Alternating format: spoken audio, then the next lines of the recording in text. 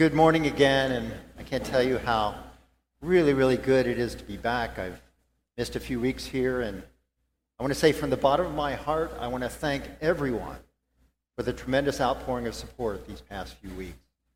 Support that I got from the vestry, from the members of this congregation, even from folks who never set foot in here but receive our newsletter. Your cards, calls, texts, emails, and gifts helped me through a difficult time. I also would like to give props, especially to the vestry and to Chrissy, to Jason Alexander for his leadership and support here at St. Peter's past weeks, and to Brandon, who's traveling today, but an amazing Brandon. I can't tell you the number of folks who've told me how well he handled this crazy time. We are truly blessed to have him amongst us. Thank you. I'm in a much better place because of, among other things, your unwavering support. Now, under normal circumstances, I'd be tempted to use this time to explain my journey over the past few weeks and how that might provide a template for all of us as we face struggles. And face it, we all face struggles. Under normal circumstances, I'd talk about my life-saving epiphany that God loves us because of our flaws, because of our cracks, not in spite of them. And I'll touch on those things, but recognize these are not normal circumstances. We are blessed to have the members of the Syrian Emergency Task Force, also known as SETF, with us this morning. You know, every week we pray for the Wisdom House. At the Peace today, we'll provide a special interfaith blessing and commissioning for the members of this group and our own leaders here at St. Peter's. There will be time in the future to unpack these past weeks together. Just suffice to say that I was visited by a long simmering crisis of conscience, which led to a crisis of faith. Or maybe it was a crisis of faith that led to a crisis of conscience. But either way, a few relatively minor events plunged me into what has been called the dark night of the soul. I reached out to many of you, to colleagues, to my family, to Mark, to Jason Alexander, who spoke with you last week. As we are called to do as priests in the Episcopal Church, I reached out to Bishop Benfield. Now, you may know the bishop is not known for his soft, cuddly pastoral care. And he gave me some seemingly strange guidance, which I'll share with you. But it proved key to my healing, and I think can provide us all some solace and guidance through strange times. So picture this. Down in Little Rock, I'm in the office, seated directly in front of him. I recount my woes and slights. He had just come back from vacation, and he was tanned and rested, and I was still a puddle of anxiety and doubt. He listened patiently as I rambled. After a pause, he looks at me and tells me that he, too, has been racked by doubts of late.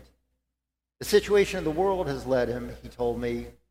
For the first time in my life, I am beginning to think that quote from Martin Luther King Jr., the one that says, "The moral arc of the universe is long, but bends towards justice."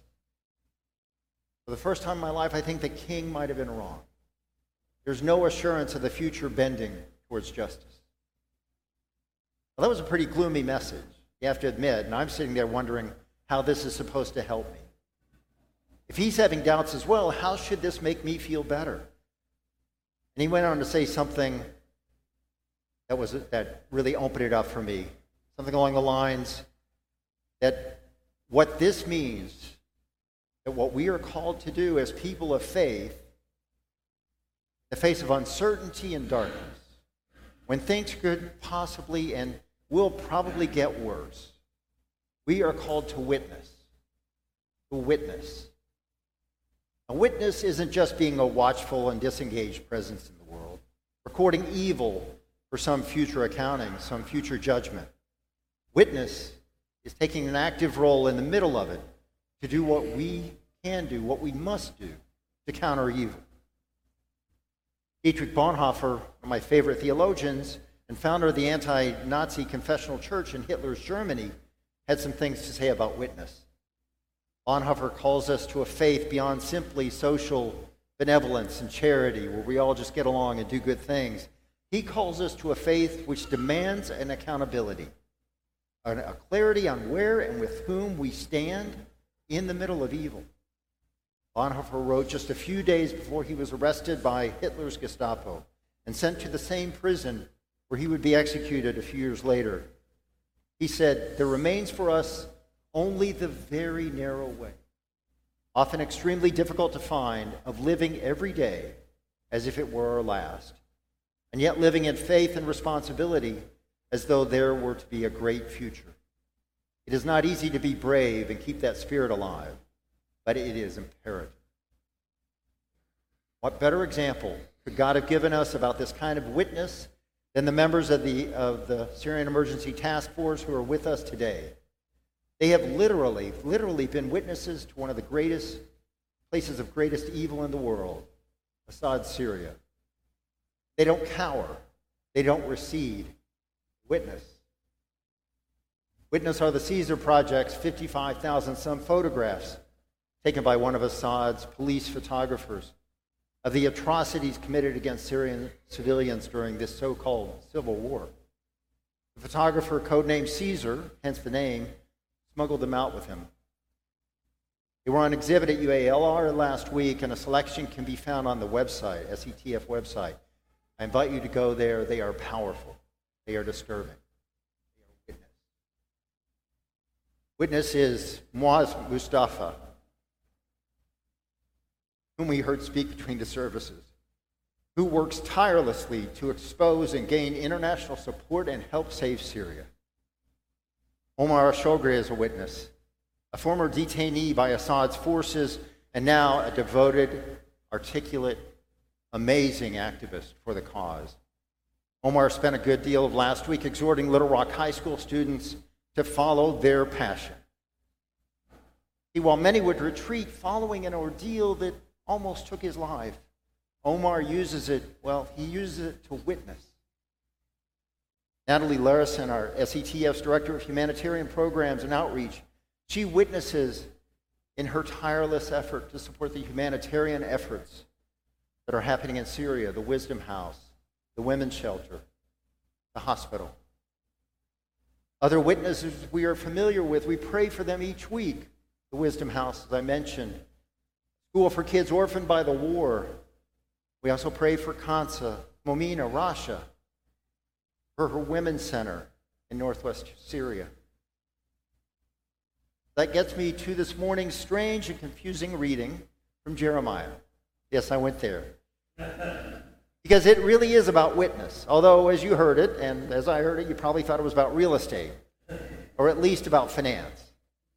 Let me set the stage. Jeremiah's cousin, Hanamel, asked Jeremiah, who's in prison, mind you, to buy the family field in Anathoth. Now that is an absurd request. It's the wrong time especially to invest in real estate. The wrong time to invest in the future. It's a time to panic about the present. War is going on all around us. Terror is threatened on all sides. Exile is happening, and Israel's future looks really bleak. But Jeremiah doesn't watch the news. Jeremiah doesn't listen to the prophets of doom on TV or social media or talk radio. Jeremiah knows that King Zedekiah doesn't run the world, that Nebuchadnezzar doesn't run the world, just like presidents or former presidents or members of Congress or governors or Russian autocrats or Syrian dictators. They don't run the world. None of these really run the world, and Jeremiah knows this. We know it. We know who runs the world. He knows that God runs the world. He knows that God will have the last word, and here's the good news, the really good news. That last word is not destruction. It's never destruction. God's last word is renewal. God's last word is always renewal. So the people who have Jeremiah as their prophet, who know God as the source of hope and life and strength, people like us, people like the members of SETF, people do not despair. These people do not also live lives of denial. Hey, Syria's not happening to me, so why should I care? These people do not live, on the other hand, lives of hedonism. Hey, you only live once, so I'm going to enjoy it. No, these people, the people of SETF, the people here today, we live lives of radical hope. Radical hope. A hope that doesn't deny reality, but knows that God is with us and that God has plans for us. As I prepared this, I thought about how St. Peter's, how we see ourselves as a kind of sanctuary in a town, state, and country, possibly even world that seems to grow more frightening by the day. We think of ourselves as a safe space, a place where you can be who you are and all are welcome. We love that. It's even part of our mission statement in bold letters on a poster as you enter the lobby doors. I wonder if we aren't a better seen as a community of witness. It's more active, less inclined to turn away and to avoid. Our witness is a calling out of the world while being in the world, witnessing evil wherever we see it, in the sins of racism, in authoritarianism, in gun violence, the sin of anti-Muslim hatred, or anti-Semitism, or book banning. St. Peter's were in witness in the recent school board meeting here in Conway, where sharp words and even physical violence were used to try to push an anti-LGBT agenda. They witness even as they put themselves unknowingly in harm's way. Continue to lift them up in prayer. We witness because we know God has plans for our welfare and not for harm. Plans to give us a future with hope. A hope which isn't simply some sentimental feeling, but a genuine ability to trust and an orientation which serves as a commitment to action. We respond. An orientation which allows us to see the world differently and to do our part to bring that hope-filled vision to life. Like Jeremiah, we are made for hope. We are bound for hope. I sent an email to the vestry and staff this past week after my return and the insight that led me to remember again that I too am made for hope, bound for hope, just as we all are. In it, I told them, quote, about 10 days into my leave, it suddenly came to me that God's grace and love are especially available to us in our imperfections and flaws. God loves us because of our cracks, not in spite of them. They're like openings where God's love can seep in. Means I don't have to be or appear to be perfect, or even have it put together that much. In response to my note, Chrissy, our parish administrator, sent me a picture of what's called a Japanese kintsugi pot, which translates as golden repair. I don't know if you've seen those, but it's the Japanese art of repairing broken pottery by mending broken pieces together with silver or gold or platinum. And in the process, this ordinary broken thing becomes a lustrous thing of beauty. That picture spoke to me. Because I think that's how God's love works with us. It makes our broken parts places of great, great beauty. I don't know whether the moral arc of the universe bends towards justice or not, but the bishop and the prophet Jeremiah and Dietrich Bonhoeffer remind me that either way we are called to witness. Like our partners in the SETF, our friends in the women's shelter, the orphans in the Wisdom House, we witness. We don't wilt away. We don't ignore, but we put ourselves in the midst. We witness because, as Bonhoeffer said, in that time of deep darkness that he experienced, that our friends in Syria are experiencing right now, there remains for us only the very narrow way, often extremely difficult to find, of living every day as if it were our last, and yet living in faith and responsibility as though there were to be a great future.